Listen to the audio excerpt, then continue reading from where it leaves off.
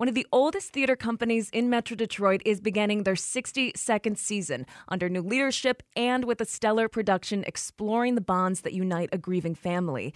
Evidence of Things Unseen will be performed at the Detroit Repertory Theater until December 23rd. And I spoke with director Lynch Travis and actor Nicole Levy-Hunt about the play and the theater company's recent changes in leadership. Bruce Milan, who was one of the founding members and has operated as the artistic director for the entire life of the theater, is transitioning his leadership role to Leah Smith, who has been the development director for some time now, getting ready for bigger and better things. Part of that transition is a capital campaign, and we've had some generous donations from foundations and things like that to get it started. We still need a lot of help, folks. So that is something that is in operation right now. And I'm not quite sure if there's a timetable, but the idea in Bruce's mind is to make sure that Leah has not only the community support that she needs, but also the financial support that she needs. What you choose to start a theater season with is very important. Now, what was it that drew the rep to Evidence of Things Unseen? The first thing that the rep tries to do is to find plays that are very well written, that also address things that would be relevant to this community. And I think that Evidence of Things Unseen fits that bill. It's very well written.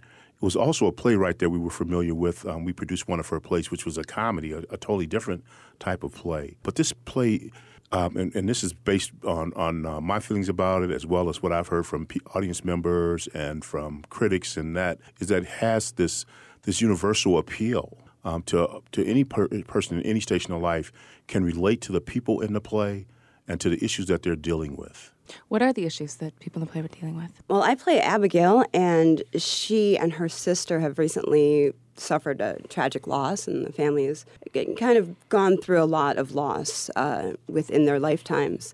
And so it's really about how those relationships grow and change and deal with those losses and those changes in kind of family dynamic and structure.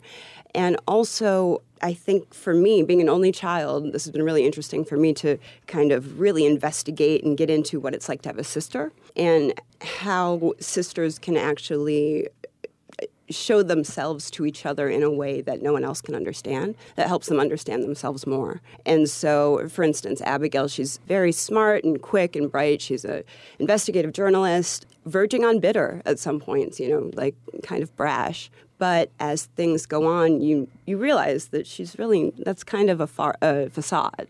And inside she's scared and she's sad and, she's worried just like all of us are.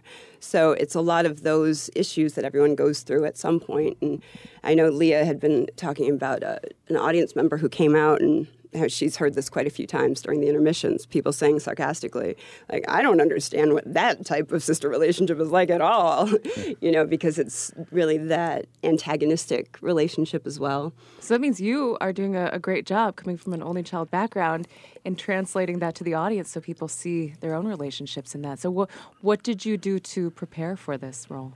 Honestly, I have to give a lot of credit to Yolanda Jack, who plays my sister. She and I actually, in the first audition, she and I were reading together, and we felt this kind of bond. We started singing random songs, and so that relationship really informed what the sisterly relationship was like as well, because she has siblings but kind of grew up as an only child as well. So for us, it was a lot of, asking other people, what's it like? And then just relying on what we do in those scenes, as well as in our dressing room or on the phone, of kind of building that relationship outside of the play itself and then bringing what we have on stage. What's the hardest hitting emotionally for you that you've seen in this play? For me, one of the issues in the play is that their dad has been ill, and he has been coming in and out of his right mind. He's not comprehending things. He's not remembering things. And the loss has been the loss of his wife.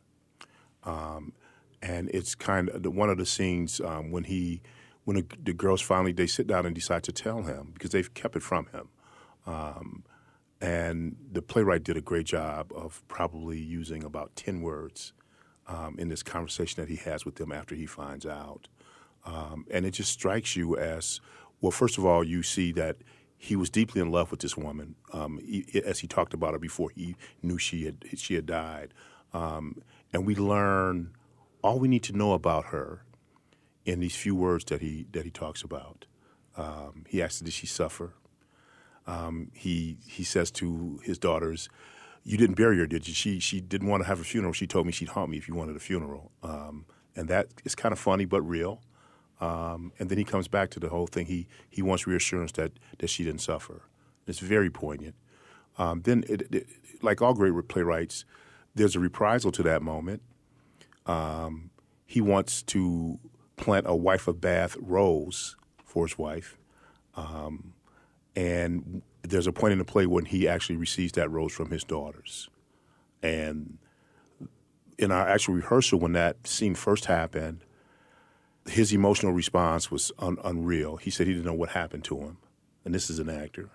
And the two sisters, which was not scripted, we ended up putting it in the play. They ended up hugging each other and crying. I let them cry for about 3 minutes because it was so touching. Mm-hmm. And part of that, that's great acting. They really were living it. And B, it's just great playwriting because what she gave them to say and to do was just very real. And if you're doing a good job of working as actors in that moment, those kind of emotions happen. And I think those things really just fly out into the audience. I think grief is one of the hardest things to portray on stage because it's so personal, you know, and when someone is grieving, it shows up in all these different ways for them, you know, as opposed to maybe anger or even happiness. Absolutely. Nicole, for you, what was the part of the play that really hit you? I think that for me as an actor and also as a spiritual person, there's a scene. So my sister is devout, born-again Christian, and I play an atheist. And so there's kind of an inherent tension there. And our mother it's not made completely clear, but she's definitely not born again and not very religious. And so my older sister deals with her grief in this way, you know, in going to church, believing that Jesus heals all, and that if everyone else would just follow that path, everyone else would be fine too. And doesn't really allow for a whole lot of space for people whose spirituality or ways of dealing with things don't necessarily follow that same line. And one of those people happens to be her sister. And so to be so, you know, loving and wanting to help each other, but not at all being in the same place. So, for instance, one of the lines at one point, she says, you know, you're in a burning house, and I want to, you know, why don't you take my hand so I can lead you out of this burning house you're in? And then I say, what if the house isn't on fire? And so it's that type of kind of butting of heads and contradicting each other that also leads us to find a different way to communicate and to help each other as human beings, as opposed to how we deal with things spiritually or grief-wise. But that scene, that probably was the one that hit me the most because I am a more spiritual than religious person and come from a very religious family. So I've definitely experienced those types of things before. And every time we hear in the audience other people that have experienced those things as well. You definitely hear some agreement, you know, and some people have gone down that road and lost friends because they chose, you know, to kind of go the way of the church and have lost friends because of that. And same the other way. People who maybe are not as religious and feel they have lost people that way. Yeah. So that's another aspect of the play that I think is really relatable.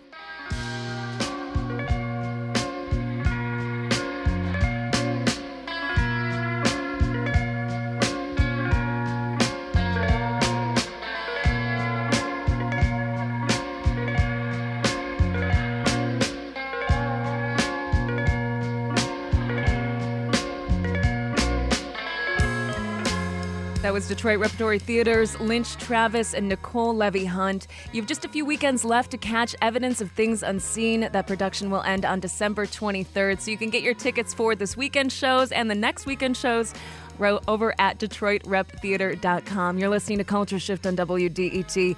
In a few minutes, Sam Bobian will join me in studio to discuss the legacy that musician Frank Zappa still has on music. He passed away 25 years ago today.